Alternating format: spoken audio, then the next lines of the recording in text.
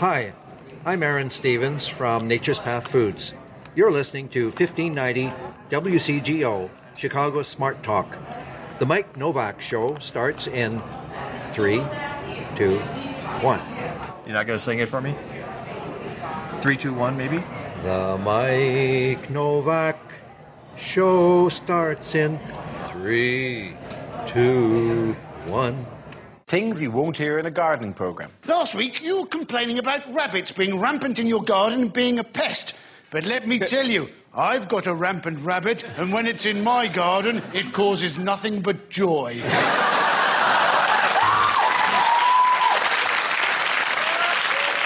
Well, I've been having terrible trouble with a mole. He keeps on passing confidential information to other gardeners.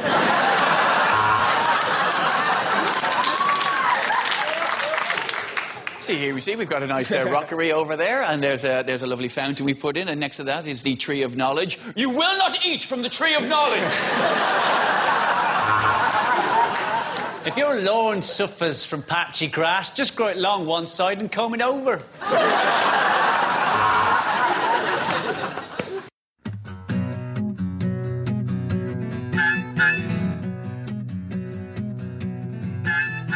Live from a cul-de-sac somewhere in Evanston, Illinois, it's the Mike Novak Show with Peggy Malecki. 20 years and counting as Chicago's go-to deep green gardening and environment program. Heard every Sunday morning on Chicago's Smart Talk. Good planets are hard to find. Temperate zones and tropic climes. And true currents and thriving seas. Wind blowing through breathing trees. Strong ozone and safe sunshine. Well, good planets are hard to find. Good planets are in the main. Your questions, comments, and participation are always welcome at 847. A new secure line has been opened for communication. 877-711-5611. Now back to American radio broadcast. On Facebook and Instagram at The Mike Novak Show and at Mike Now on Twitter. And here they are. She's lean and he's green. Peggy Malecki and Mike Novak. In demand? In demand. Are they in demand? Yeah, they're in demand. Mm-hmm. Quack, quack. Good morning. Well, good is a relative term. Yeah, that's what I said. Quack. Quack. That's right. Quack, quack, quack, quack, quack, quack, quack, quack, quack, quack, quack, quack, quack, quack. For all of our friends out there enjoying the weather. Hey, and it's interesting because here we are. We're doing a show. Good morning, everybody. It's the Mike Novak Show with Peggy Malecki. And some places where some people are listening to our show are not Chicago. We'll talk more about that probably next week. But folks who are listening, they're not being inundated with rain and nasty weather. And endless cold. I imagine that in some places of the country and the world, because we stream live all over the planet, they don't have this nasty weather. On the other hand, when you're trying to get to work, it's all you're thinking about. And when you're trying to plant stuff in your yard, it's all you're thinking about. And when you have a guy on your show who is going to talk about butterflies, and it's 40 degrees and raining and cold, you're not going to see any butterflies. So you have to think about that, and this is part of the deal. It made me think on the way in that this weather, the weather you have at any, whether it's drought and heat, whether it's humidity, whether it's wind, whether it's like here, rain, and if you go a little bit north to Wisconsin, snow, they're getting... I was watching the Weather Channel yesterday, and every time I turn on the Weather Channel, I don't turn on the Weather Channel that often anymore. One of the reasons is because they name their storms, okay? And that's a problem, yes. That's a problem. And they have named this storm. And I'm thinking, well, wait a second, they're still calling it a winter storm, and it's April something, middle 15th. of April. We're middle of April. When do you stop? And now are we going to start naming summer storms too? Yeah, they're going to do. They're going to do that. So, folks, just letting you know, I have to get this out because I have to get it out of my system. Storms do not have names. Okay, they do not have names. Hurricanes. Okay, I will grant you that because it's a tradition. We've been doing that for decades. Hurricanes, typhoons, yes. Okay, I can live with that. But that's it. All right. Other storms do not have names. But at any rate, so I'm turning it on, and there's a blizzard in Minneapolis. I'm thinking, holy smoke. Middle of April, we got blizzards. It's crazy weather. But it affects everything. It affects all the guests on our show, starting with our first guest, Cheryl Julcher. And I hope that's the way you pronounce her last name. I'm going to find out in a second. She's with Yellow Brick Properties, which combines realty and sustainability. And in my book, that's an oxymoron. And we're going to find out if she thinks the same thing. But I think that's such a cool thing. But she's not showing any homes today in this. Are you kidding me? You're not going to. However, the home she does show, she's going to be thinking about this, and they're going to think about, does it get flooded? How's the water being managed on the property? Exactly. Is it going into the sewers? Is it going into the ground? This is great stuff to talk about. Then the second guest, also related to the weather, Cameron Davis, who was the write-in winner in the primary, the Illinois primary for the Metropolitan Water Reclamation District of Greater Chicago. He got 54,000 write-in votes. And that's an important job because it deals with our stormwater. Guess what? Relates to the weather we're having right now. And then in the second hour, I'm very excited to bring back Doug Taron, Ph.D., from the Peggy Notebarton Nature Museum. We'll be talking butterflies, except you're not seeing butterflies, are you? At least not here. You're not right now. Maybe it's true. Again, like I say, some of you listening to the show are seeing butterflies. A lot of us here in the Midwest are seeing stink bugs. Some parts of the East. Yeah, I'm going to have to ask him about a stink bug. I've had 4 of them show up in my house this winter. Not a good sign. Anyway, these are all the folks we have on the show today, the Mike Novak Show with Peggy Malecki. We hope you stick around for all of it. We'll be right back.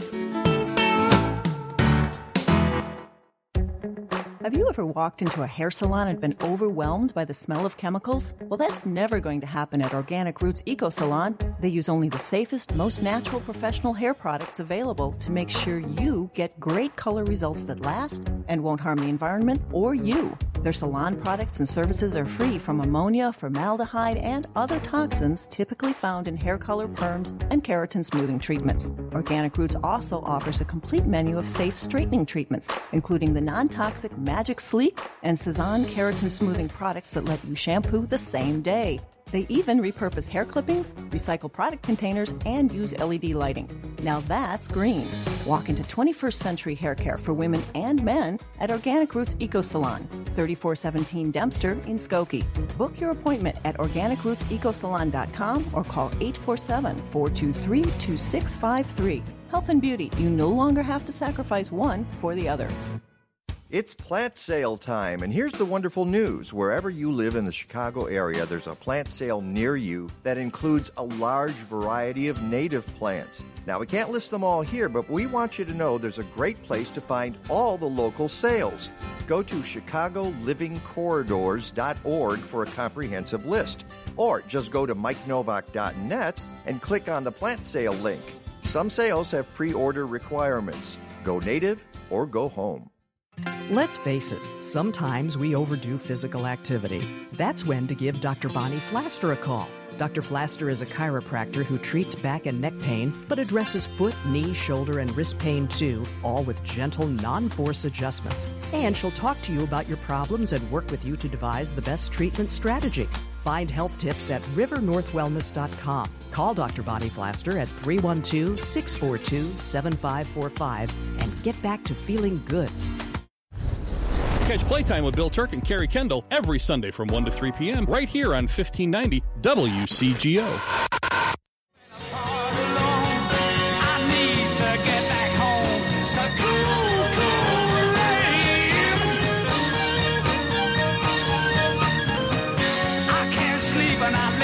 Yeah, this is what's going on outside. I feel like I got to put on my parka. Get out in the rain. Welcome back to the Mike Novak Show with Peggy Malecki. And in the studio here, we have the woman to whom I referred earlier, Cheryl Julcher. And we're going to start the show with 2 pronunciation deals here, okay? First of all, just step right up to the mic. Julcher, I have not heard that name before. That's German, right? Right, it's German. Uh-huh. Are there a lot of Julchers around? I've Not heard that. Only my relatives. That's the only ones I've met. Yeah, that's it. That's so it. we, as you said, blame your husband. Right, exactly. All right. Can I ask what your maiden name was? Martin. Ah! I know. Easy. There you go. That would be, yeah. But I don't know. People will remember Julcher if only because they won't remember it. They'll say, oh, I know that name. It's, yeah. Rhymes with culture. Rhymes with culture. There you go. Here's the second pronunciation question today. Okay. All right. Realtor or realtor? Realtor. Thank you. Realtor. And she says realtor. Right. As in T-O-R, not T-E-R. Realtor. And apologies to all the folks who like to say realtor, because that ain't right. All right. And I went online before the show, and when I posted it on my blog, if you go to MikeNowak.net, MikeNowak.net, and you go to the first article, you'll see I found a link to a University of Minnesota English professor who became a realtor. Yep. And he said, I get it. I don't want to be the language police here, but it is realtor. Yes. So that's just, but we mispronounce everything. I mean, I keep hearing electoral college. No, it's electoral college. All right, folks? It's just, I don't know what it is. It's like the old nuclear. Nuclear. Well, yeah, that's and the people who say nuclear, they just can't help themselves. They have no idea that they're doing it. But maybe it's the same with realtor. I don't know. Could be. Everybody says it wrong, and that's okay. Yeah. So you put together this company.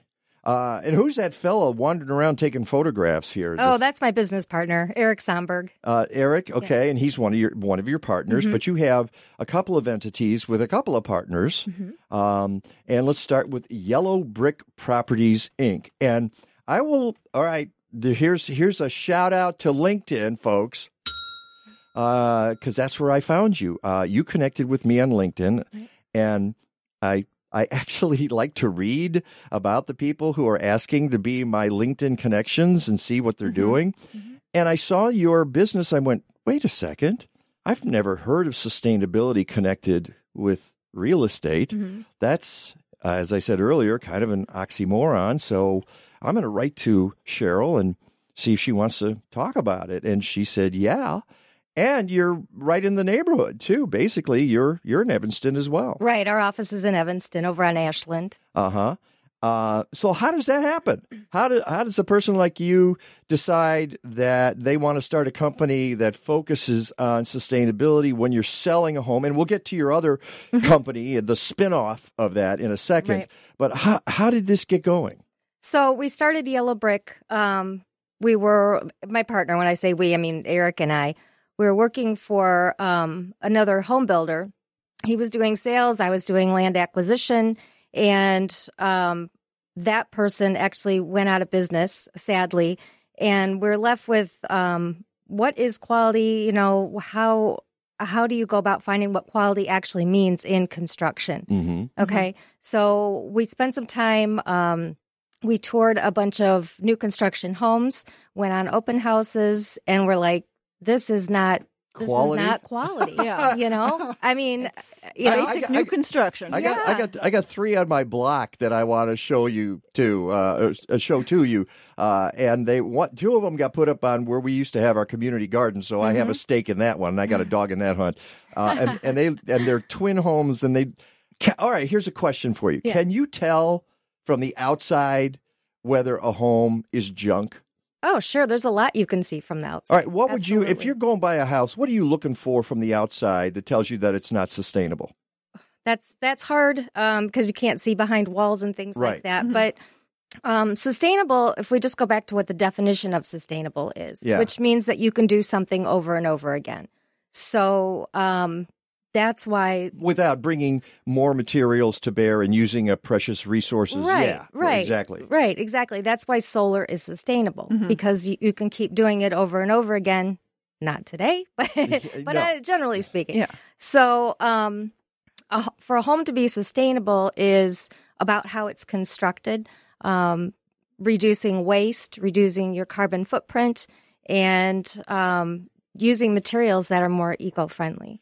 And what you actually say on your website is placing health and well-being into the center of the real estate practice. This is what your company does. Right. Dedicated, knowledgeable, and trained brokers in the construction process and building sciences. There's that word, science. And a company that understands, explains, and educates its clients in what green means in the context of real estate. Right. I mean, I'll tell you, when I was looking for my home 18 years ago, none of this stuff came up. There's, of course, this, as you said in an article that I linked to on my blog, you might be the only company in the country that's doing something like this. Yeah, we're the only ones that I know of. There's a lot of green brokers. There's a lot of brokers with the green designation. Yeah. I just don't know of any company out there that is kind of singular around That's your whole focus. Right. Wow. Right.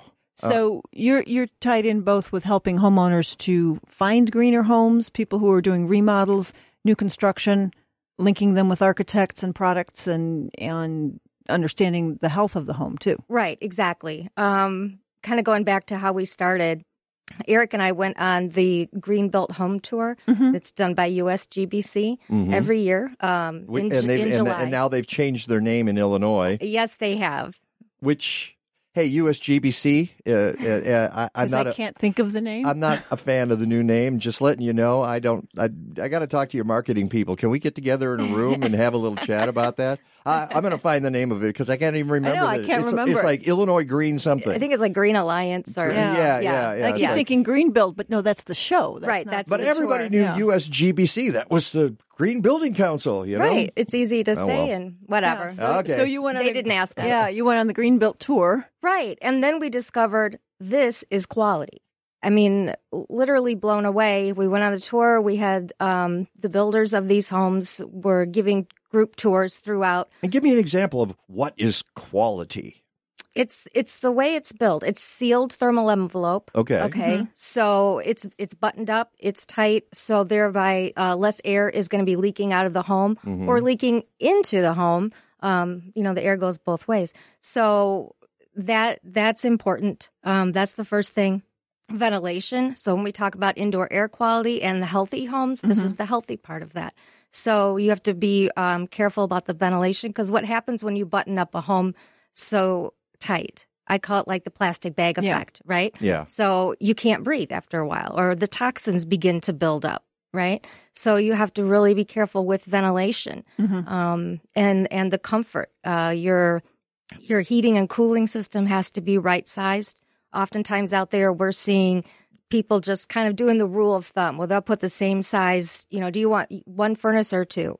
And they'll put the same size in there regardless. And I'm going to give a shout out to our friends. You need to listen to Mighty House Home Improvement Radio, which is Saturday morning here on WCGO from 7 to 10 a.m. Ron Cowgill. I was going to have him originally. I was thinking, well, for one thing, we'll probably have you back on the show to talk about these issues because that's when I want to bring in Ron. And you ought to be on his show. And Ron's usually listened to the show. And I'm saying, Ron, you got to bring Cheryl on to talk about these issues because this is what Ron does. Ron is into sustainability in housing. And he goes in and he tells me these horror stories of these constructions. And he goes in and then he has to fix it and try to bring it up to code. And not only code, make it safe, make it healthy, stuff that you should be getting from the get-go, right? Yeah. Exactly. And, with just a little bit of planning, you can really make a huge difference in your house. And we're not talking adding a bunch of money. It's more nominal. The materials and the methods, going for your low VOC. But aren't the materials more expensive? In some cases. But what you're gaining, so you got to look at your total cost of ownership over time. Down the road. Yes, is actually less because maintenance is less. Your heating, cooling bills are less. And we would even say get rid of gas in your home altogether. Really? No combustion. It should be all electric. All electric. That's interesting. Yep. Ron, what do you think of that, dude? Again, it's a ventilation issue in part. And I see. Right. Our friend Sandra Henry is listening as well this morning, and she's probably going to take issue with our comment about the USGBC. But she understands all this stuff, too. And, Ron, that's interesting. I've got gas. And for one thing, I hate it because it's going to break the bank. And I live in a barn, a 130-year-old home that I'm constantly and Ron, again, I bring up Ron Cowgill. He came out this winter, and we brought our insulation in the attic up to speed, the R value, and added some lights as well in the upstairs because we had to pull strings on everything. But I can already see the difference in my bills, which is amazing. Right. If I had to guess, I say that I'm going to recoup my investment within 3 or 4 years total, tops, because it was that bad. And are you more comfortable? Yes. You can tell the difference, yes, right? I can tell the difference. You're not getting a breeze going through the house. Right. Well, we still have a breeze. Well, but just from the air circulation due to hot and cold. There's still other things that we have to address. But I mean, and that's part of the deal, too, is you're looking at older homes made with generally better materials, stronger. Here's the problem. All right, let's take my house, for example, because Ron has said to me, oh, yeah, you got to tear down there. And other people said, you got to tear down. I said, no way, because I'm not selling this house unless the realtor promises me that they're going to sell it. Well, I'm not going to sell it until I got a buyer who says we're going to keep the house. And then if they tear it down after they buy it, but they're buying it for the price of keeping the house. So that's the way I look at it. But I feel like, no, I'm not going to contribute to this process where then you put up a piece of junk on that same footprint. Right. Do you look at things like that? And people, if I had that request and I came to you, do you think you'd be able to work with me? Oh, absolutely. We can work with you to make your existing home better, more efficient, more comfortable, healthier. And at the same time, if you wanted to build a new home, that's what Zoetic Building Consultants was spin-off for. Great transition here. All right, let's go into Zoetic. That's so that you started Yellow Brick Properties, and then you decided, well, if we can help people find homes, why can't we help them build homes as well? And thus, Zoetic, is that how that worked? Yes, that's pretty much how it worked. When we went on the first Green Built Home Tour, they're not calling these homes anything. We need to brand them, So, because we're salespeople and, that's kind of where our brain set comes in. And so we came up with Zoetic as a name for these homes. And then we came up with attributes like, okay, what do we want to include in a Zoetic home? And we want them to be healthy, safe, smart, comfortable, sustainable, and energy efficient. And those, we actually even trademarked that string because that's what a Zoetic home is. It has to meet each one of those attributes to be able to be called that. And you have to work with people. Sure. What kind of companies are you working with Zoetic? We work with architects, builders, and, any homeowner or, individual person who wants to build one of these kind of homes. By the way, our buddy Ron Cowgill is watching us on Facebook, and he writes, does she work with ComEd? It is a good idea if you can add solar. And she did mention solar at the top, so that's an important thing. And I assume you work with ComEd as well. We do. We work with them and other solar installers. And it's just a matter of we like to sit down and get projects. Right. What are the goals for the project? And what's going to work for that homeowner? Exactly. They're all individual goals that, are things that they want out of that project. Yeah. So the first step is to sit down and plan out the goals of the project. What are you trying to accomplish? And Bill Turk from Playtime with Bill Turk and Carrie Kendall on at 1 o'clock right here on WCGO. He writes, the Turk house is all electric, would never go back to gas. Cleaner, safer, cheaper, and moves us closer to getting off the grid with solar. Nice. And I when I bought my house, I always had the idea, perhaps wrongly, that electric was more of a problem, that it was more expensive. Because I'm used to baseboard heaters and that sort of thing, and you think, wow, you're using a lot of electricity to heat. Why is it better now? Well, for one thing, you got to think that gas is combustion, and it's also putting the fumes in your house. Yeah. So no electric house that I know of has ever blown up.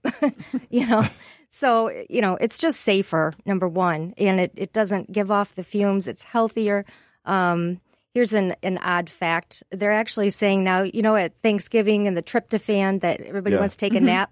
Actually, now they're saying it's not because of anything in the turkey. It's because you've had your gas stove on all day. Oh, my goodness. That's total why everybody is, We'll have to check into that. Well, listen, we're going to do this again. Okay, I want you to come back. I want you to keep in touch with us. Okay. Let us know what you're up to. I want you to talk to Ron Cowgill. And how can people get in touch with you?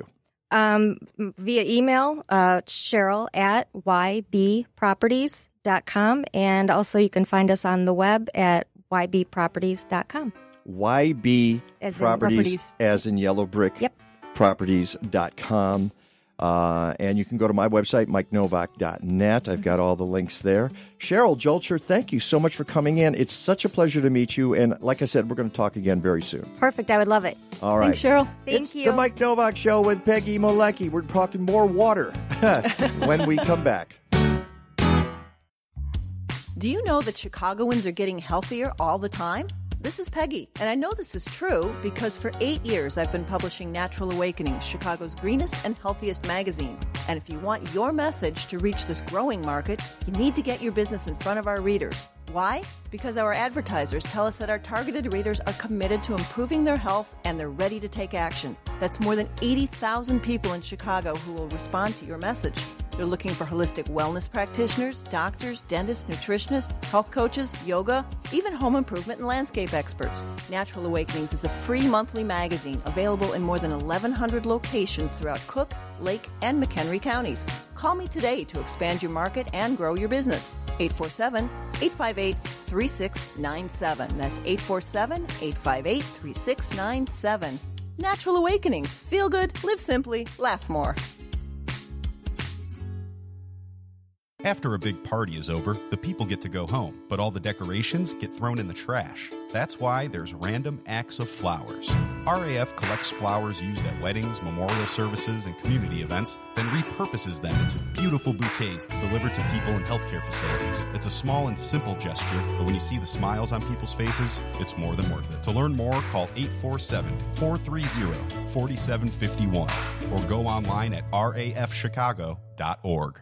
It might be winter, but you can still visit farmers markets hosted by many different Chicagoland houses of worship on select Saturdays and Sundays from now through April. Your purchase of local, sustainably produced food helps support regional farmers. The markets are organized by Faith in Place, a nonprofit which inspires people of diverse faiths to care for the earth through education, connection, and advocacy. For a market schedule and to learn more, go to faithinplace.org. You're listening to Weekends on WCGO. Check out our Facebook live stream brought to you in part by our exclusive signage partner, Fast Signs of Lincolnwood. Located at 3450 West Devon Avenue, visit them on the web at fastsigns.com/80. How high's the water, Mama? 2 feet high and rising. How high's the water, Papa? She said it's 2 feet high and rising. Well, we can make it to the road in a homemade boat, 'cause that's the only thing we got left that'll float. It's already over all the wheat and oats, 2 feet high and rising. Well, in our case, my case, it's already over all the daffodils and my yard's underwater. And this my morning. ginger, which is trying to, my wild ginger, which is trying to sprout, but you can see the leaves that it's saying. Mine are still hiding. No, are they? Yeah, I got that a little bit. Welcome back to the Mike Novak Show with Peggy Malecki. By the way, let me tell you something. There's a song, not Johnny Cash, about water and all the water that's coming down outside. There's a song about beans that I'm not going to quote here because it has something to do with music and it refers to them as fruit. Now, everybody knows that beans are a vegetable, right? And it turns out that they're easy to grow and they're pretty darn tasty. At least that's what Carolyn Ulrich, my nemesis and editor at Chicagoland Gardening Magazine, writes in the latest issue. And as for tooting, I don't have any idea what that's about. Do you? Carolyn doesn't mention the word toot at all in her article. I do use it once or twice in my column on the inside back page, but That's it. Chicagoland Gardening Magazine, a publication of state-by-state gardening magazines. Go to chicagolandgardening.com. If you're in other parts of the Midwest or the South, try one of the 21 magazines in those regions by going to statebystategardening.com or call 888-265-3600, 888-265-3600. Let us go immediately to the phone line. And bring in former candidate, actually still candidate, former primary candidate, and now general election candidate, Cam Davis. Cam, good morning. Good morning, Mike. Good morning, Peggy. Hey, good morning, Cam. You got snow up there in Wisconsin? Yeah, we do, but that's all right. Won't be long. Spring's coming. How far up in Wisconsin are you right now? Oh, we're just over the border. Okay, so you're probably getting some kind of mix up there right now, eh? Yeah, it's been kind of sleeting and things like that, but it's all water, that's the great thing. Well, and that's the point. And I mentioned at the top of the show, it seems like everything on our program today relates to the weather that we're having right now, whether it's the temperatures or the humidity or the moisture. And right now, it's the moisture. We got a lot of rain coming down in the Chicago area, and that's what you're all about, because you just ran for the Metropolitan Water Reclamation District of Greater Chicago. You ran for a commissioner's seat that opened up unexpectedly in December. We talked about it. You were on the show at the beginning of March before the primary, and your goal was to collect somewhere north of 8,000 write-in votes, meaning people had to sit down and write your name in. Would you care to tell us, Cam Davis, how that turned out for you? Well, thanks to everybody who had a hand in this, it turned out well. There were more than 54,000 write-in votes cast. It's something that took me by surprise, but thrilled with the outcome. And of course, running has never been about me. It's been because of our water and how important it is to this region. We are a water-rich region. We're a region that's based on the importance of water. And the Water Reclamation District, just as the name suggests, has a huge role to play in making sure that we're tending our water the way we should be, not just for the sake of our current economy and our quality of life, but for the generations that are to follow. And that's been the goal along, is to make sure that the Water Reclamation District does its part on behalf of all of us. And that's why this race has been so important. And I think folks need to understand, one of the things that I saw, it was a comment either on Facebook or after a news story somewhere, I think it might have been on one of my sites, where somebody got upset and said, I wish the news media would stop referring to the MWRD as this obscure little agency. I'll be honest with you, Cam, I do too. My feeling is that if they call it obscure, it's because they're ignorant. And it's not just the responsibility of the media, because you are a $1 billion agency serving the Cook County area. But it's not just the responsibility of the media, it's the responsibility of the voters to understand this agency, what it does, and how important it is, so that they don't skip that part of the ballot, or they make votes, or they cast their votes that they know nothing about, like judges. Would you care to explain the importance of the agency? Well, sure.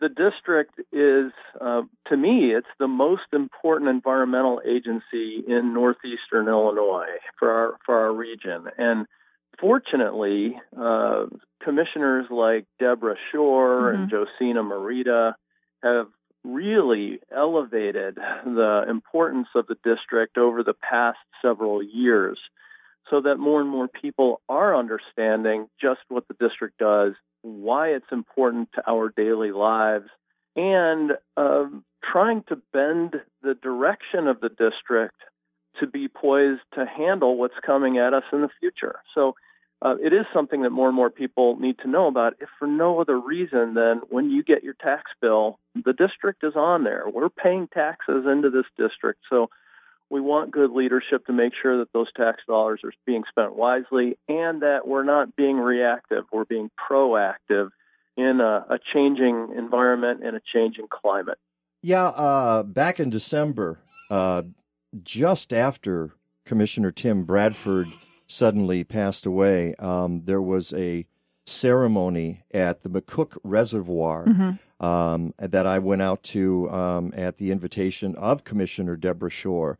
And basically we went out, and it's along I-55, and people driving by down I-55 have no idea that it's there. Most of the... Looks like a quarry or something down there. Yeah, and that's what they think it is.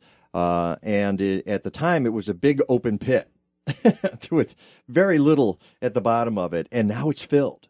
It's because of all this rain we've had, and it's one of the storage areas for the water, and it's part of the way. It's part of the big tunnel project, and part of the way that we're doing management of our water resources in the Chicago area, and that's basically some of the stuff that you do. I imagine that you've been out that way, and it's just part of what your task is. If you're going to be elected to the MWRD. But let's talk about that for a second. So I want to know exactly what happens now, Cam. Sure. You got these write-in votes. And by the way, it was not easy.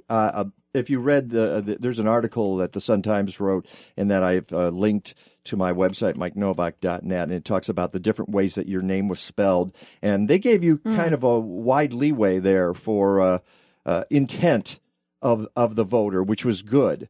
I'll tell you, a friend of mine who's very smart and very savvy went into the ballot, the voting booth, and got it wrong the first time, and had to ask for a new ballot because he put this in there, and he realized he had put it in the wrong place. And he asked the person working there. He said, "Can I just cross that out and put in a new one?" And they said, "No, you better take a new ballot." So some people jump through hoops of fire to vote for you, Cam. I'll have you know. Yeah, and I got that. Standing outside of early voting and on primary day, I heard a lot about people coming out saying that wasn't very easy. So, to me, here's how I see it. The fact that 54,000 people, more than that actually, went to the trouble of writing anybody in, whether it was me or anyone else who was running for this seat, and went to the trouble of, in some instances, going back, getting a new ballot so that they could get it right, is, to me, it's just so indicative of how people feel right now, that this is a time where we need to unite with each other. We need to really be good stewards of our water, and that involves electing people who care like they do and understand that water is life, especially in our region. So I really give credit to people who turned out, who educated themselves, and stuck with it to see it through. Mike, you asked what happens next. So at this point, the numbers all look good. We are waiting for the certification to happen, which should happen on or before the 20th. We've gotten conflicting dates, but that's what it looks like now. And then once that happens, the name Cameron Davis ought to be on the November ballot. And when that happens, that's what we're aiming for. We got to get through November to make all of this work official. But the good news is it won't be a write-in at that point for the November ballot. My name will appear on the ballot, and then people can vote for me. They can vote for Deborah Shore. They can vote for Marcelino Garcia and Carrie Steele and Kim Dubuclet. So there are 5 of us who are running in November on our party's ballot, who will provide great leadership for the natural resource that we all care so much about. Are you going to have? Is there going to be anybody else that you're in competition with for that seat? It's hard to say at this point. We know that Governor Rauner has appointed somebody to fill that seat. The appointment alleges to be good until 2020. That's filling the Bradley seat. But that doesn't. The Bradford vacancy people wrote in for. Yes, correct, Peggy. So we know that Governor Rauner is trying to extend that appointment for 2 years beyond what can be appointed for. And so that's something that has to get sorted out right now. But as it stands, if that's the case, that it's a 2020 appointment, then it's hard to understand how that person could be then on the ballot for 2018. You really can't have it both ways. But we don't think that appointment is, I think it goes beyond the governor's authority to appoint for the 2 extra years. Well, a lot of folks are talking about a court case brewing over that appointment. We'll talk about that in a second here. We're going to take a short break and be back with Cam Davis, who got 54,000 write-in votes. It's just funny when I think about it in the primary for the MWRD commissioner's post, and we'll talk more about that. It's the Mike Novak Show with Peggy Malecki. We'll be right back. Stick around. When's the last time you made a deposit in your ecosystem savings account? What I mean is that native plants are an investment in the future. They help to provide clean water, clean air, sequester carbon, mitigate climate change, and more, all of which have a major economic impact on global commerce and health impacts on humans, even in your own backyard. Natural Communities native plants can help you enrich yourself and the world around you. For starters, they have the largest selection of native plants, shrubs, and trees in the Midwest. And if this is the year you ditch that turf lawn for a native alternative, they offer low-mow lawn blends, sedge lawn kits, or knee-high meadows if you're feeling really brave. They even have native garden kits for beginners. You can take it to the bank. The birds, bees, butterflies, and other critters will think you're a financial genius. Go to naturalcommunities.net. naturalcommunities.net. Stay in touch with The Mike Novak Show. Find us on Facebook at The Mike Novak Show. Use the Twitter handle at Mike Now. Send us a photo on Instagram at The Mike Novak Show, or write to us, mike@mikenovak.net. Speaking of the website, podcasts and blog posts are available every week at mikenovak.net. And while you're there, sign up for those posts and our newsletter on the homepage. And please, support the sponsors who support us. Look for logos and specials at mikenovak.net. I'm meteorologist Rick DeMaio. Bringing a lot of social science into climate change is really important. People who teach climate change now, you have to really get into how it's affecting people, how it's affecting the ability for people to cope, how it's affecting the ability of people to adapt or to mitigate. Stick around for some more insight into weather and climate and how it might be affecting you, your lives, and your garden on WCGO 1590, Chicago's Smart Talk. What is this place? You're in uncharted territory. What do you mean? Where are we? I don't know if you've heard this. I don't know what it is. Tell us your name, please. 1590. WCGO Chicago. All right, LA, put your hands together and let's welcome Clarence Felton and the Blind Boys of Alabama.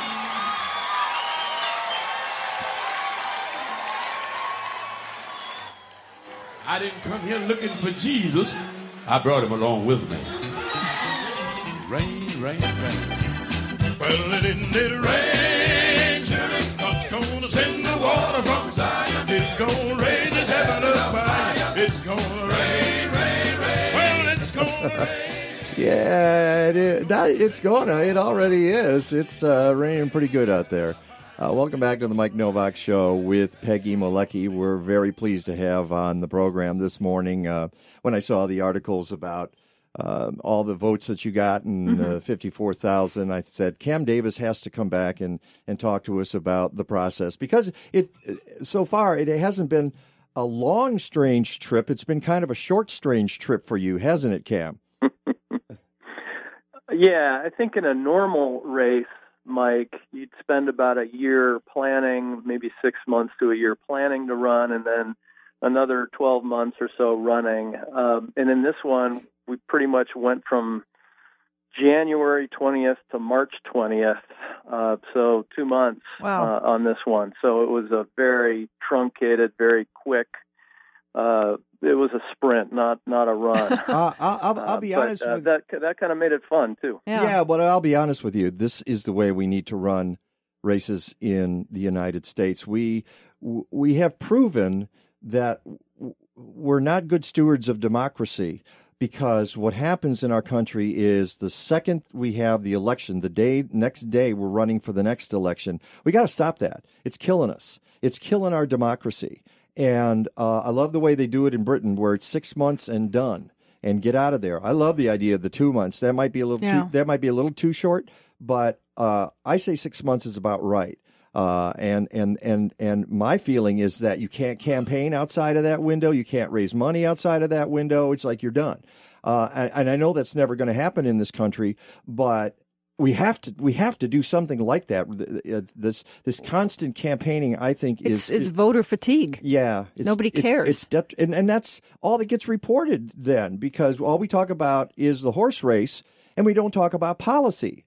And with the MWRD, obviously, so much of it is about policy, because there's not a whole lot of horse race to MWRD, is there, Cam? Well, there is a lot of race, unfortunately. But okay, you're right. maybe there is. One of those. But policy-wise, but I think policy-wise, it's one of the most important agencies out there. Like you said earlier, Mike, it's a $1 billion plus agency annually. It has a lot to do with whether our properties flood or don't. It has a lot to do with whether we have waterways that are safe and healthy or not. So it really needs to be more about policy. But that's kind of why I ran, as I'm a policy geek. I've never run for office before, and I wanted to make sure that we keep the district on the right track, and that this is a place for people to run who care about water. They want to do the right thing when it comes to policy. It's not a place for people to go to just run for office, because that's what they want to do. And if we're talking about chops, you definitely have them. You were the president and CEO of the Alliance for the Great Lakes.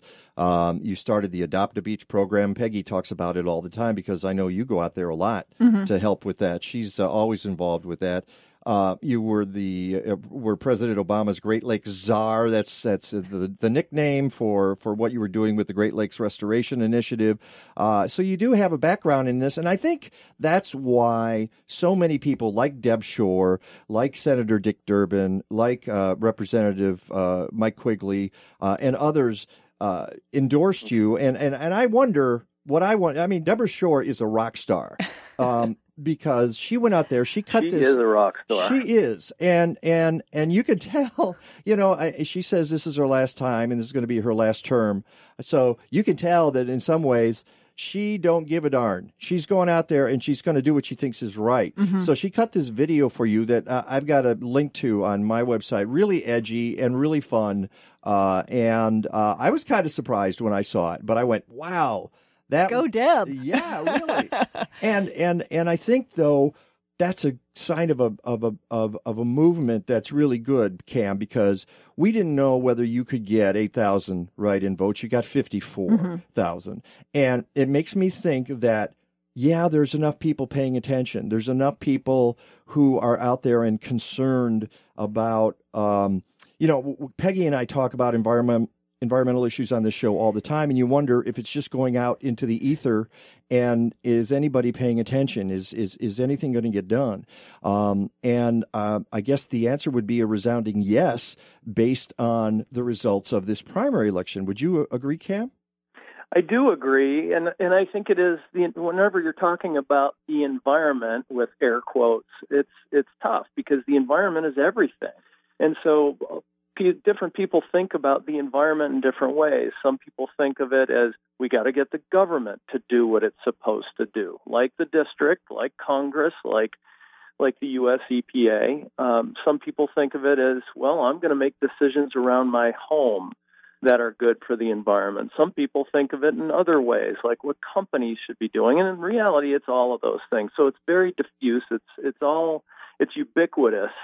And I think that that's part of why it's a public policy discussion that is so hard to put your finger on a lot of times. But at the end of the day, what it's really about is our health and our safety. And that's why the district is so important, is because it ought to be about protecting our health. It ought to be about protecting our safety when it relates to health. And it also ought to be about making sure that our water is clean, so that we're protecting the diversity of life around our region. So from a policy standpoint, where is the district involved in doing that sort of thing, in protecting health and keeping the water clean? How do you interact with the other government bodies on a policy level? Well, that, I think, Peggy, is part of why this election was such a mandate in so many ways. I think people were seeing that at the federal level, this administration has been rolling back public and environmental protections. At the state level, the state is in disarray. And so I think at some level, people went to the polls understanding that our municipal agencies, like the Water Reclamation District, are our last line of defense to help fight back and to help make sure that we are protecting ourselves. Mm-hmm. So they really do, federal, state, local, municipal, they really do have a lot to do with one another, and that came through in this race. Okay, we have a question, real quick, in 10 seconds, question from someone on Facebook. What about Asian carp? Yeah. Well, I spent 8 years of my life in the Obama administration working to block Asian carp, and I don't see stopping in that fight. It's a longer discussion to have, mm-hmm. but the short, quick answer is that we need to do a variety of different things. We can't just do one thing to keep those fish out, but it is a critical imperative that we keep them out. Yeah, that's something you dealt with the Alliance for the Great Lakes, and something we've talked about here in the show, and we're not doing nearly enough. And it's almost as if some of the agencies are waiting for something bad to happen and then say, "Oh, okay, let's work on this problem now." Hey, before we go, Cam, you mentioned we just have a few seconds left. Do you anticipate this the battle between you and Governor? It's not you personally, but Governor Rauner appointing somebody to the position, and then you getting running in the race to be elected by the public. Do you see that going to the court? It's too early to say, Mike. I have to wait and make sure that the certification takes place, and then we're gonna have to reassess at that point. And if it does go to the courts, is that you who has to do that, or somebody else handles it? Yeah, well, we're doing the research right now. Okay. It's complicated, so we got to make sure we do it the right way. I guess, as they would say, we're in uncharted waters. Okay. Cam Davis, thank you so much for being on the show. I'm sure we'll talk soon. Thanks, Mike. Thanks, Peggy. Good luck to you. The Mike Novak Show with Peggy Malecki will be back after No Name News.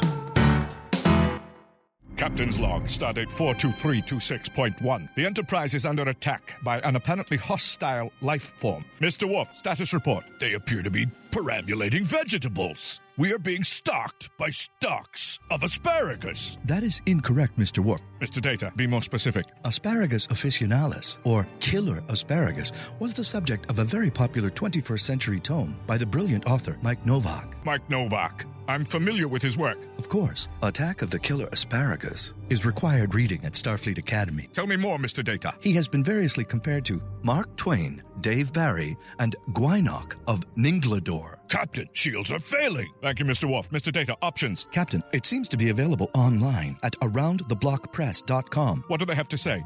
It appears that Mike Novak is a slapstick every-gardener, taking all our self-delusions, mishaps, and confusions and playing them for big laughs. That's not very helpful, Mr. Data. No, it is, however, highly accurate. Welcome to the second hour of the Mike Novak Show with Peggy Malecki. Call us with your questions and comments at 847. A new secure line has been opened for communication. 877-711-5611. Now please make enjoy for second hour capitalist radio. Here they are again, Peggy Malecki and Mike Novak. All I need is good food to eat and make me healthy, wealthy, wide awake. Lettuce, tomatoes, root and bacon. What about those sweet potatoes?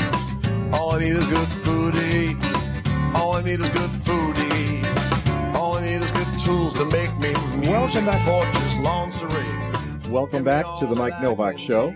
Welcome back to the Mike Novak Show with Peggy Malecki, and it is my honor and privilege to welcome back a friend of the show who's sitting right here, and he's sitting, we're standing, but that's okay. That's fine, because you're the guest. Can I get you a pillow? Can I,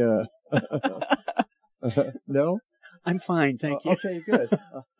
You sure? Some water. Ellie, can we get him a beer? No, that's a little early. No. That would Perhaps a mimosa. That would be Bill Turk. Okay. A mimosa. Yeah. And that is Doug Taron, sometimes known as the Butterfly Guy. But as I wrote in my blog yesterday, that's not doing you justice because you're the director of the Illinois Butterfly Monitoring Network, president and co-steward of Friends of Bluff Spring Fen, on the steering committee of the International Migratory Dragonfly Partnership and the North American Butterfly Monitoring Network. You're on the Mayor's Committee for Nature and Wildlife in Chicago, a member of the Lepidopterist Society. Is that the Sonoran? Is that how you pronounce that? Sonoran? Okay. Because I don't know. The Sonoran Arthropod Studies Institute, the American Association of the Advancement of Science, and the American Alliance of Museums. I don't think he's got anything to do, though. Oh, wow. Hokey smokes, Bullwinkle. That's pretty impressive stuff. I lead a dull life. Well, and there are people who think you do because they probably think, oh, he's out chasing butterflies. Got a big net in his hand and he's running around. Sometimes. Yeah. How cool is that, though? And so welcome. And of course, Doug, is associated with the Chicago Academy of Sciences. Thank you, Michael. Which is, as the Peggy Notebart Nature Museum. And that's got to be just a little bit confusing because it was the Chicago Academy of Sciences and then they built the Peggy Notebart. And now everybody knows it as the Peggy Notebart. And when I imagine that sometimes in this day and age, 20 years down the road, when people say the Chicago Academy of Science, or you say that, people scratch their heads and you go, what's that? Because they know the Peggy Notebart Nature Museum. And so sometimes, like your Twitter handle is just Nature Museum. There you go. That kind of says it all, doesn't it? Yeah. So welcome to the show again. It's always a pleasure to have you on here because we're going to talk insects and critters, but mostly insects here, and mostly butterflies. So here we are wandering into 2018. Oh, and the other thing we have to acknowledge is the 30th anniversary of the Illinois Butterfly Monitoring Network. Happy birthday. And it was just Citizen Science Day. Yeah. So all of that good stuff. Time for a party. Really, why not? Hey, let's release the butterflies. No. It's too cold. Don't do that. No. No. That's a bad thing. And Doug is nodding. Maybe I don't think we go down that road yet, but so congratulations on the 30th anniversary of that. And the cool thing about the Illinois Butterfly Monitoring Network is it's spreading like a fungus to other states, right? Yeah, I forget the exact number. It's like 13 or 14 states that have programs that use the protocol used by the Illinois Butterfly Monitoring Network for data collection. And most of these used the Illinois network as a model and emulated our program here. So that's been very, very exciting. And the program in Illinois, what are the hallmarks of the program in Illinois? 30 years down the road, you must have learned a lot. Well, we have. First of all, we've gathered a heck of a lot of data. We sometime this summer will cross a milestone of having 14,000 surveys in our database. And so that's a lot of data that we've got to work with. And we've seen a bunch of stuff. We've seen in the last few years some interesting and puzzling declines in overall butterfly numbers. And this goes back 4 or 5 years. It's very preliminary data at this point, but it's something we're trying to dig into at the moment and find out, is this real? Is this some sort of artifact? Are other people seeing it?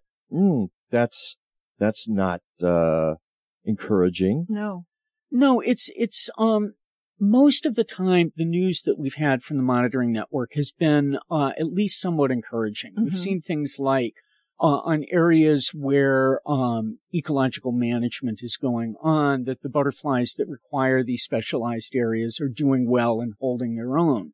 So this is a little bit of perhaps more alarming news that we're seeing at the moment. If you ask me if I'm surprised At that, I would probably say no. Given that we'll get into monarchs in a second, but if you look at the trajectory of the monarch population, you can see if you graphed it, you wouldn't be buying that stock if it were on Wall Street right now, right? Yeah, or maybe you would because you want to buy it when it's low so that it goes high. Is that the idea? Yeah, short selling the monarchs here. But we've heard a lot in the last few years about something that people are calling the windshield effect. And this has been documented quite a bit in Europe, where in general people are, it's named that because people are seeing fewer bugs on their windshields. Okay. We'll leave that. The windshield effect coming up next on the Mike Novak Show with Peggy Malecki. It's plant sale time, and here's the wonderful news. Wherever you live in the Chicago area, there's a plant sale near you that includes a large variety of native plants. Now, we can't list them all here, but we want you to know there's a great place to find all the local sales. Go to ChicagoLivingCorridors.org for a comprehensive list, or just go to MikeNovak.net and click on the plant sale link. Some sales have pre-order requirements. Go native or go home. After a big party is over, the people get to go home, but all the decorations get thrown in the trash. That's why there's Random Acts of Flowers. RAF collects flowers used at weddings, memorial services, and community events, then repurposes them into beautiful bouquets to deliver to people in healthcare facilities. It's a small and simple gesture, but when you see the smiles on people's faces, it's more than worth it. To learn more, call 847-430-4751 or go online at rafchicago.org.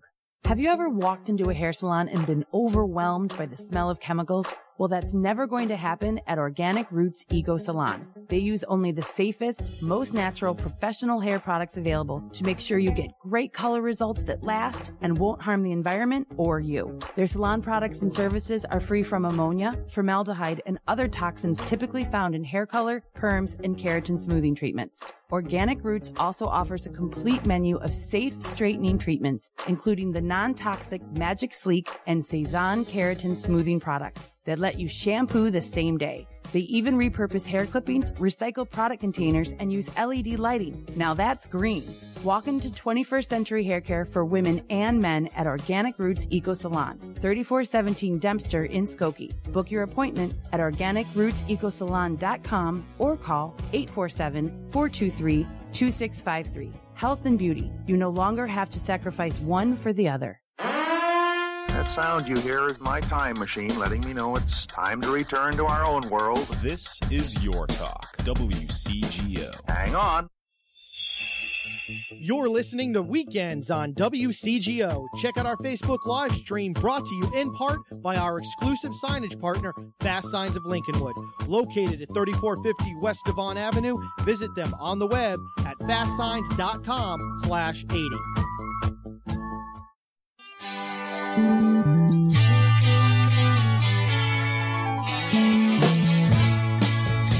Welcome back to the Mike Novak Show with Peggy Malecki, continuing our rain theme. Our apologies to people who are not experiencing rain today, but we are. So the whole Midwest is experiencing. I know it's not just us. All you have to do is look at the radar and just see it's gone crazy. And for those of you who get this on a delay, maybe a week later, you will have read about this in the paper, and the blizzard in Minneapolis and the blizzard in Wisconsin and Upper Peninsula. My brother lives in Manistee, Michigan, and they're going to get hammered in the Upper Peninsula of Michigan. And I know other people living along the northern tier of the United States who are just getting whacked by this. It's been an overall pretty dry winter. So this should be helping the water tables a little bit. Yeah, interesting timing on all of this, and we're going to get into that with our guest here, Doug Taron, Ph.D., who's the chief curator of the Chicago Academy of Sciences. Those of you who are in Chicago recognize it as the Peggy Notebart Nature Museum. And when we left, he teased us with something that is really fascinating, which is the windshield effect when it comes to insects, and not just insects, but bugs, I guess. But tell us about the windshield effect, Doug. Well, it was so named because people started noticing that when you drive, particularly out in the country, you don't get all of the bugs all over your windshield. And so people, particularly in Europe, have been doing more formal studies than looking at people's windshields and simply assessing general insect biomass, and they have seen declines. Mm-hmm. And as we look in this country, I am anticipating that we're going to see similar types of declines here as well. So, and you started that conversation by talking about a decline in general in the Chicago area that you were a little bit concerned of over the last 4 or 5 years, right? Yeah, that decline is specifically of butterflies, and it wouldn't surprise me if it's connected to other insects as well. Absolutely not. I mean, we certainly don't know why we might be seeing a general decline in butterflies. When we've looked at this sort of thing before, it's been much more species specific. A butterfly that requires prairie habitats is not doing well because the prairie is declining, that sort of thing. This is a much more general observation that we're seeing, that overall numbers are simply declining. And so that includes species that are perfectly well adapted to live in Chicago and to live in urbanized or agriculturalized areas. Just overall numbers seem to be declining. Is some of that possibly due to so much more monoculture that it can't support the species? There are any number of things that could be influencing here, changes in agricultural practices, advances in insecticide technologies, that sort of thing. We just don't know yet. This is all very preliminary. We don't even have, with the butterfly data that I was speaking to, we don't even really have a formal analysis of it yet. It's just raw observation of the numbers. And are you getting similar reports from around the country? When you hobnob with your fellow entomologists, do you hear the same kind of reports? My last hobnobbing with people was back in January when various heads of these butterfly monitoring networks around the country met in Maryland. And the general discussion there was, oh, that's really interesting. We need to look at our data and see if the same thing is happening there. So this is very new information on the butterflies. So you're in the forefront of this. And it doesn't surprise me a bit because it's got to be a decade ago already. Boy, time flies. When I was doing some research on something or other and stumbled across some information about insect biomass planet-wide, and how there was a precipitous decline. And you know where that leads. When we lose our insect biomass, we're losing the food source for so many different species. And I can't imagine that and recently I've read about in Germany, losing insect biomass in particular. Yeah, you're nodding, so you've heard of this study global as well. population drops in the biomass. Yeah, the Germany study is cited very frequently when people discuss the windshield effect. So, that's one of the keystone studies. Often when you talk about anecdotal evidence, you have to be really, really careful. Right, and that's one of the reasons you have something like the Illinois Butterfly Monitoring Network, so that you get specific data. However, when anecdotal evidence becomes widespread, I imagine then you start to pay attention to it. Mm-hmm. One of the things that is real important about anecdotal evidence is it's great fodder for hypotheses. So you can take these anecdotes and say, okay, I wonder if there's anything to that. Well, we've got this nice data set here. Let's look at it and see, can we use the data that we have to address that question? And sometimes you can. And that indeed is the value of things like the Illinois and other butterfly monitoring networks around the country. Okay. And that takes us, I don't know, the conversation could go almost anywhere at this point, but it takes us to specifics in terms of climate change. We're talking about the things that might lead to a decline in insect population. There's the usual suspects. There's pesticides. There's habitat loss. There's climate change. There's all kinds of different things that, as Peggy mentioned, agricultural habits and techniques, and it goes on and on and on. But climate change is one of them, and are we witnessing in the upper Midwest this spring something of concern with a very late, very cold spring, or a very late winter, or early, very cold spring? Yeah, it's going to be real interesting to see what happens. And this is another case where it's great that we're getting numbers on this sort of thing. I have been in the Chicago area since about 1980. I don't remember anything quite like this ever happening before. So I don't have a lot of experience to draw on here, but we will at least get to see what happens. This is the latest I have gone with seeing 0 butterflies in the Chicago area. I've actually seen 1 butterfly in Illinois this year. I was in Carbondale a week ago, and it was cold even down there, but we did see 1 common sulfur butterfly down there. That's too cold for the insects to be flying. It's way too cold for the insects to be flying. I certainly wouldn't go out and look at anything. Now, there are a few species that like cold weather, things like winter crane flies. There are species that fly but that's not a butterfly. No, it's not a butterfly, but there are insects out even during the coldest days, but the numbers are very, very low. But it's just too cold for that insect. What is it about, aside from the body temperature, because they're ectothermic, and so they adapt to the temperature around them, and if it's too cold, they can't function at all, basically, right? Right. In general, butterflies are said not to be able to fly below about 65 degrees. Now, I have I have seen evidence to the contrary. Yeah, I have seen evidence to the contrary. I've seen butterflies up at Illinois Beach State Park with the temperatures in the upper 50s. There weren't a lot of them, but they were flying. So a report that came in from meteorologist Rick DeMaio that comes from NOAA.gov, talking about the whole Midwest. Cold weather throughout the month of March and to start the month of April has slowed growth and planting across the Midwest. Medium freeze dates are probably going to move out later. Only southern Kentucky has reached more than 150 growing degree days since February 1st. So the entire region is far below at this point.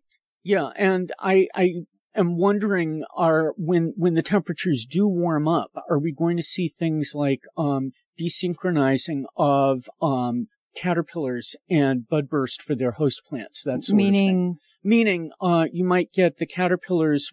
Things are warming up. The caterpillars start getting active, but it's been so cold that the plants have not started greening up yet, and so the species of plants that they need could conceivably not be around when the caterpillars are there ready to eat. We've actually seen something like that in reverse happen before. In 2012, when we had the really hot March, it was in the 80s for like a week and a half. The Karner blue, which is an endangered species of butterfly that used to fly in northwest Indiana, their eggs appeared to hatch before their host plants had come up, and we have not seen them in northwest Indiana since that year. Right. You talked about that on the show before, that might have been the what's the word, episode that sort of put the kibosh on them, just wiped them out here in this part of the country. And to be able to sit, and because you haven't seen any since, have you? No, and it's not just me. None have been seen since, I think there were 2 seen in 2013, and then that was in this area or anywhere? Northwest Indiana. Northwest Indiana. So to actually live through something like that is stunning, because to be able to see it in real time, we're seeing things, and again, talking about climate change, that's one of the factors that is affecting this. And again, it seems like this spring we're watching in real time it have an effect on our insects and the butterflies. In the Midwest, I was just looking at the National Phenology Network, which looks at when plants, when trees start leafing out, when blooms start happening. It's actually, first bloom arrived earlier than long-term average across much of the Southwest and Southeast, yet parts of Texas it's late. So it's all messed up.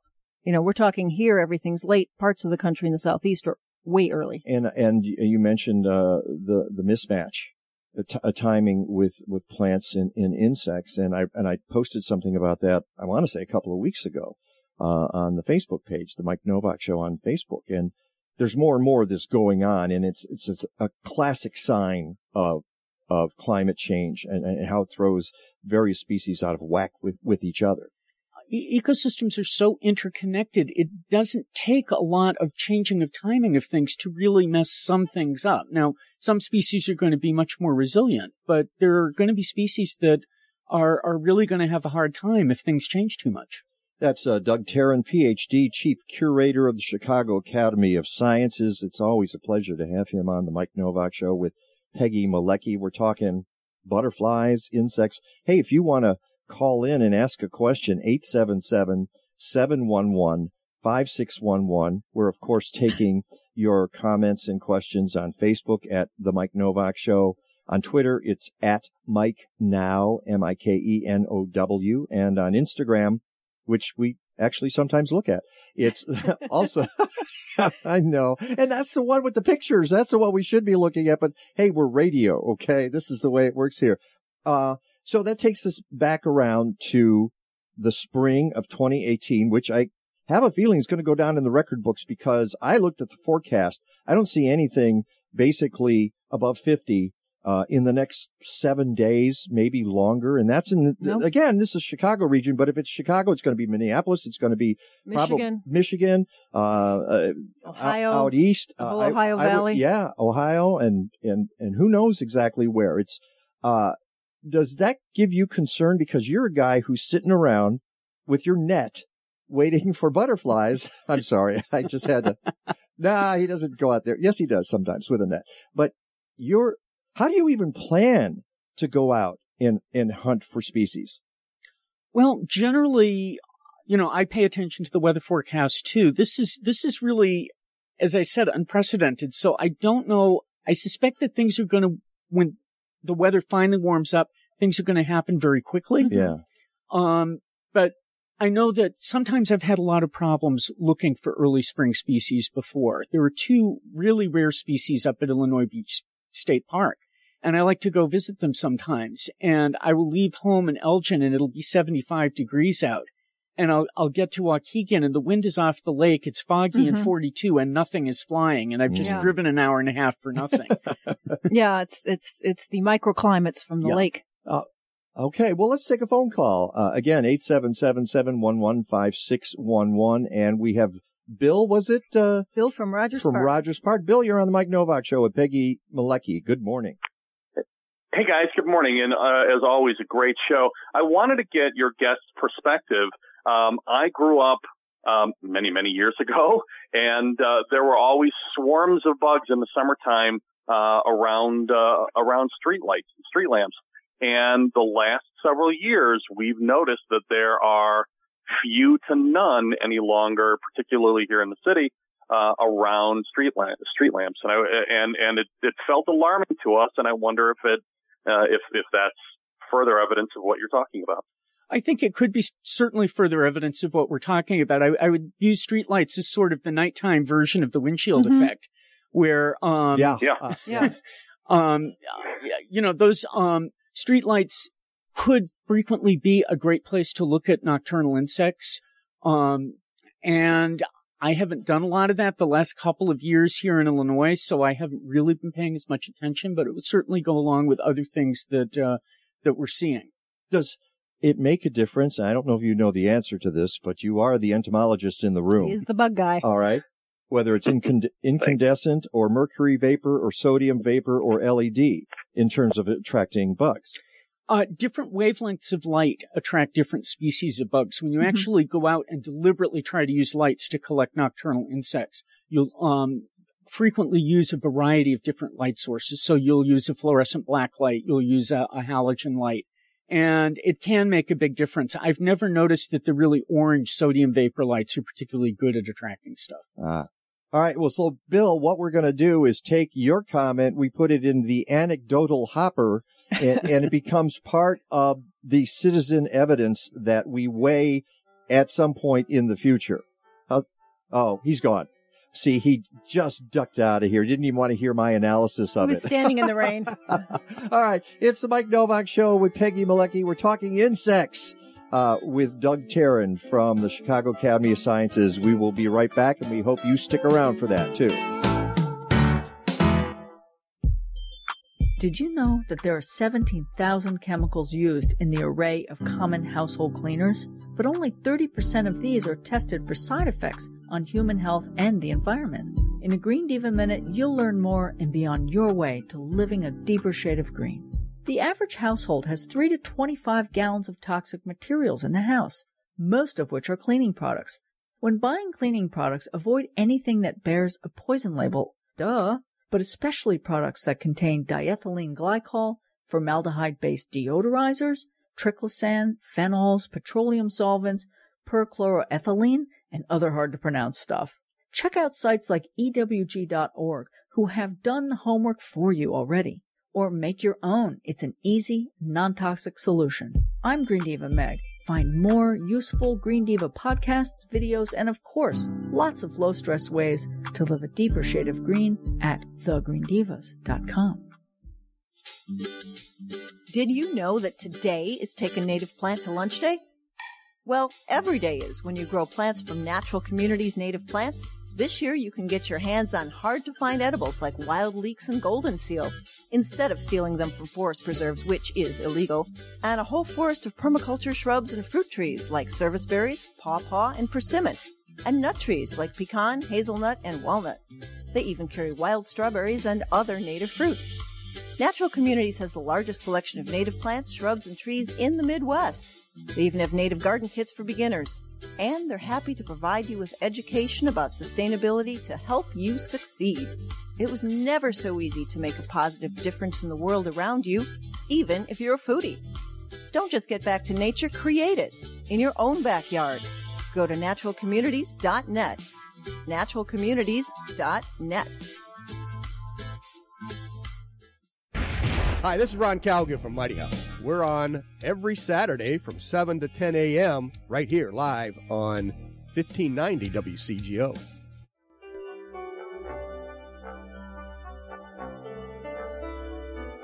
Getting kind of dramatic here. Welcome back to the Mike Novak Show with Peggy Malecki.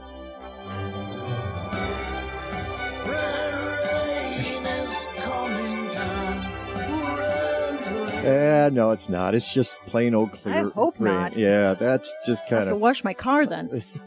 Yeah, well, because you're not getting bugs on the car anymore. You might have to wash off the red rain. In the studio, we have Doug Taron, and we're kind of geeking out on insects today, which I think is important because one of the things I will say is that I don't think people are curious enough about insects. And when I do garden talks, I'll walk into a room and I learned this. Do you know Dr. Fred Miller, who teaches at Joliet Junior College? He's a great guy. And I took a course from him when I was studying to be a master gardener. And he said, people ask two questions when it comes to bugs and insects. One is, what is it? Second, how do I kill it? And they usually skip the first question, is what he said. And that really says something. And it's true about us, that because we watch these commercials on TV and they say, here's how to kill bugs. And they don't identify really what bug you're killing. It's just be free to kill bugs, folks, because you're big and they're small and they're bad. And kids are taught to be scared of bugs. Yeah. And well, kids are not scared of bugs, but you're right. They're taught to be scared by of their bugs. Parents. And when you get your high school diploma, you have to sign a waiver that says, I will now be scared of bugs as an adult. Because I wasn't as a kid. I thought they were cool and I would let them crawl on me, but now I'm an adult, so I can't. So, ew. Yeah. So, and that makes me nuts. And I imagine it makes you nuts as an entomologist yourself. Oh, it does. You see it on Facebook all the time. People will post a picture of an insect of some sort, wondering what it is, and get deluged with comments that generally are some variation on kill it with fire. Yikes. Okay. So, one of the things we're telling you is be curious. Please. The world needs more curious people. We really do. And I tell folks, when you find a critter on your plant, a bug or an insect, and again, not all insects, it's like not all bugs are insects, because you've got centipedes and millipedes and slugs and all kinds of other things out there. And of course, we know there's a classic definition of insects. So, at any rate, be curious. If there's something on there, it's not necessarily doing any harm. It's maybe just doing its job, and maybe it's actually helping you, helping your garden, helping your soil, helping your plants, destroying, it's a predator perhaps, destroying other insects. Yeah, I think people talk a lot about two things with insects in terms of the role that they play, maybe three: being at the bottom of the food chain, being predators and being pollinators. And those are all important roles of insects, but they do so many other things. They're decomposers, so they'll be breaking down plant material and helping build soil. They are, there are all kinds of complicated and interesting parasitic relationships, and it's just, they do so much. They really do. So let's get to, we've got a call we're going to get to in a second. Jim, hang on. Real quick, let's do a quick monarch update. Here in the middle of April, if you go to my website, MikeNovak.net, you can find, I linked to the map from Journey North, which shows where monarchs are. And as of April 12th, they were already in southern Illinois and Missouri and, along that, kind of the Mason-Dixon line at this point, right? Yeah, I've gotten one report from southern Illinois of a monarch. The Journey North's map really shows them all kind of coming up against this entrenched mass of cold air and not really going any further north. That's interesting because one of the things they animate the map for you so you can see what happens through each time period. When we get to the end of 2018, it's going to be fascinating to look at what happened here in late March, early April. They're just clumped. Yeah. I'm just looking at the map. They're waiting for it to warm up here. So that was one thing, but mentioning the monarch in the migration, and by the way, for those of you keeping track of what happened in Mexico and the populations, it declined by about 15% over the winter. And Doug shakes his head because we've had this argument on the show before. Doug is the guy who says that might not be the be all and end all of monarch count. You are a guy who looks at their count in the summer. And your argument is we need to take that into account too. And are you going to figure out how to do that? Well, I think I'd like to speak to the 15% first, because if you look at the numbers of monarchs that are measured either in Mexico or in Illinois annually, they jump and down a lot. That is way outside the range of statistical normal way less than the range of statistical normal variation for that species. If you look at the last 3 years, people have made a big deal out of the fact that there have been declines both of the last 2 years, but relative to normal variation, they're very, very small. I would say that over the last 3 years, there has been no real significant change in the monarch population. Statistically, yeah. All right. Now, long term, there are concerns. All right. But you're saying look at the populations in the summer when they are reproducing in their range in North America and United States and Canada. Well, we have to look at everything. There has been some data suggesting that we're not seeing statistically significant declines here in the summer part of their range that we're seeing in Mexico. On the other hand, the data sets, the northern data set and the Mexican data sets really correlate closely with each other. So this is something that I think needs more work, more analysis, and I don't want to be too cavalier about it. I don't want to say there's no problem. On the other hand, it makes me a little crazy every time, well, the numbers are marginally lower than they were last year, we're all going to die sort of thing. Yeah. So that's on the eastern populations. Do you have any information, data on the western population? I personally have much less information about the western population. I just have not had the bandwidth to pay attention to that to the degree that I do. But there was a lot of stories last year that population was down by like 200,000 or down to 200,000, I think it was. And there are different populations of monarchs, and which takes us to the whole migratory thing, which folks know that monarch butterflies migrate from North America down to Mexico and then back up. But what you and I talked about the other day was the misconception that people have that all butterflies migrate. Yeah, I think the monarch migration is so well known. It's such a dramatic phenomenon that people are really aware of it. And I think that I've encountered a lot of people where the assumption is that butterflies in general migrate.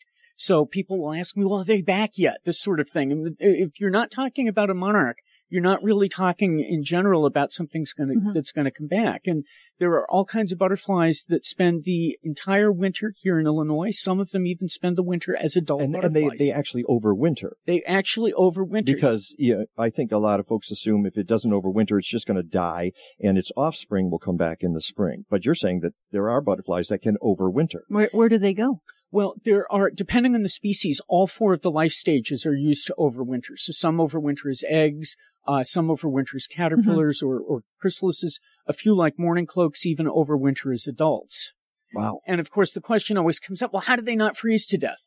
And the way they don't freeze to death is they secrete large quantities of antifreeze compounds like glycerol into their body fluids. And glycerol is very chemically similar to propylene glycol, which is the antifreeze in your car. And so this keeps ice crystals from forming inside of the butterflies' bodies. And that prevents the cell damage that's actually the way that freezing kills things. That's amazing. A word of advice to our listeners, please don't drink antifreeze to stay warm in the winter. Okay, we need to take a quick phone call. Sonar, I believe we have Jim on the line here. Jim from Chicago, you're on the Mike Novak Show with Peggy Malecki. Good morning, everybody. Thank you for taking my call. Good morning. The prior caller asking about bugs around the lights, I kind of remember that, and that's what prompted me to call now. When I was growing up in the late 50s, early 60s, my grandfather had a garden in the backyard, yuccas, dahlias, strawberries, and I remember there were these, we called them banana spiders, like yellow and black. Yes, I remember those. Webs on there, and my friends and I would always want to get a jar and catch them. And then, too, in the house next door to us, their gutter came down in our gangway, and there were always spiders making webs between the house and the gutter. But now I don't see anything like that anymore. No more insects, spiders, anything like that. So I was just wondering, is that climate change or just what happened? Well, the black and yellow spiders that you are remembering are, they go by a number of names. There are Gyapie spiders, and they are particularly noticeable very late in the summer when they get very big. And they seem to have had a better year the last couple of years, but they did go through a period of decline. As I was saying earlier, everything is very, very interconnected here. So if we're seeing a general decline in insect biomass, things that feed on insect biomass, like spiders, are going to see their prey base eroding. And so I am not aware of any numbers on spider populations over time, but it certainly would not be surprising that they have experienced declines. That's a great observation, Jim. I really appreciate you calling, and I appreciate you listening to the show. Oh, sure. I enjoy it very much. Thank you. All right. Have a great Sunday. Before we break and bring in meteorologist Rick DeMaio, some practical advice. There are a lot of folks who listen to the show are gardeners. What can they do to encourage butterflies in their backyard? What you plant in your garden is a big thing. And obviously, really, yes. really, it's all about nectar sources. So you want to have, a lot of diverse nectar sources. So you've got bloom throughout the growing period. You want to mass things rather than scatter things. Butterflies have excellent color vision. Actually, that's a really good point because people are tasteful and they put one plant here and one plant there and they think that is a design. But as you're saying, just slam them all in one place, and that's probably a better way to go, isn't it? Well, it'll encourage the butterflies more as they've got really good color vision. They'll see that big mass of color. Ah, well, actually, that would make me think they don't have good color vision if they need the big mass of color. Over here. Well, it's more attractive to them. They're seeing that that's where all the resources are because there's a lot of it there. And for goodness sake, if you value monarchs, plant milkweed and plant it. Common milkweed. Well, local milk, not necessarily common milk. You want but not local, a species from elsewhere. Local to your area, right? Yeah, not the tropical milkweed. I think that's the big thing. Most of the other ones that are available are fine. Yeah, and if we could get a word out to the independent garden centers, it's like, go easy on the tropical milkweed, okay? Let's plant the species that are important to your region. All right, the Mike Novak Show with Peggy Malecki. We're going to talk climate and weather and butterflies next. Whether it's March, July, September, or December, if you're a gardener, any time of year is perfect for a subscription to Chicagoland Gardening Magazine. It's the garden magazine for our region and one of the best gardening magazines in the country. Every issue features spectacular photos, articles by noted horticultural authorities, nursery owners, state extension agents, master gardeners, and more. There are columns like Ask the Garden Pros, regional reports, what to do in the garden, and even my column on the inside back page of every issue. I make up stuff and they pay me for it. Go figure. Chicagoland Gardening Magazine, a publication of state-by-state gardening magazines, on newsstands everywhere. But go to chicagolandgardening.com and get a subscription. If you're in other parts of the Midwest or the South, try one of the 21 magazines in those regions by going to statebystategardening.com or call 888-265-3600. 888-265-3600. Hey, this is Peggy. When I speak at local events, people often ask me, aren't you the Peggy in Natural Awakenings ads? And that makes me happy because it reminds me that Chicagoans want to lead healthier lives. And Natural Awakenings magazine helps them do just that. Natural Awakenings is the greenest, healthiest magazine in the Chicago area. Each month, we bring you the latest information about health and wellness, complementary medicine, fitness and exercise, raising healthy kids, and even keeping your pets healthy. You'll find articles about healthy homes, too, including gardening, energy efficiency, and green living. And if you love good food, you'll always find tasty recipes and healthy cooking hints. Check out our monthly calendar. It's full of events to keep you connected. Natural Awakenings is available in more than 1,100 locations throughout the city, as well as suburban Cook, Lake, and McHenry counties. And it's free. Or visit us at nachicago.com. Natural Awakenings. Feel good, live simply, laugh more. Afternoons have never been smarter. 1590 WCGO. Smart Talk for the North Shore.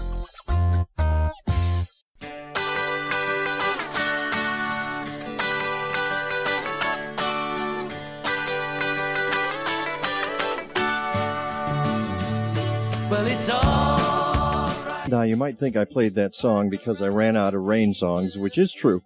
But it's also last segment of the show, so let's bring in meteorologist Rick DeMaio. Rick, good morning.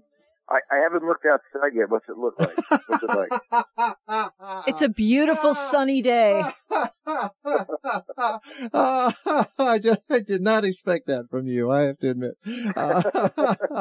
Oh, my goodness. By the way, Rick, Doug Taron, from the Chicago Academy of Sciences, Peggy Notabart Nature Museum is here in the studio. And I don't know if you caught any of our conversation, but we've been talking. No, I was catching up on some work, so I missed it. But that's okay. I heard butterflies.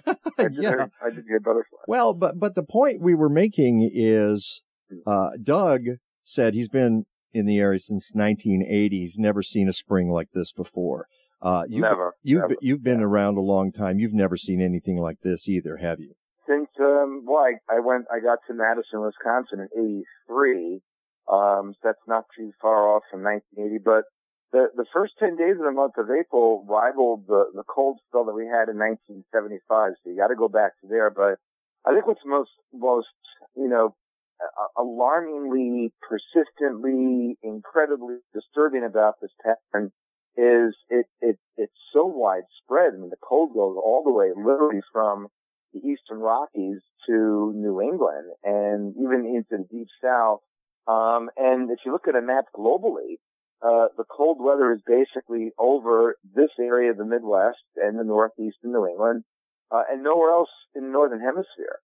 So I was at a hockey game last night, and the guy was like saying, "Yeah, so much for all this global warming stuff." I go, "You gotta be careful about that. This is only right here." He goes, "I know, it's not global warming, it's climate change." I'm like, No. You don't understand.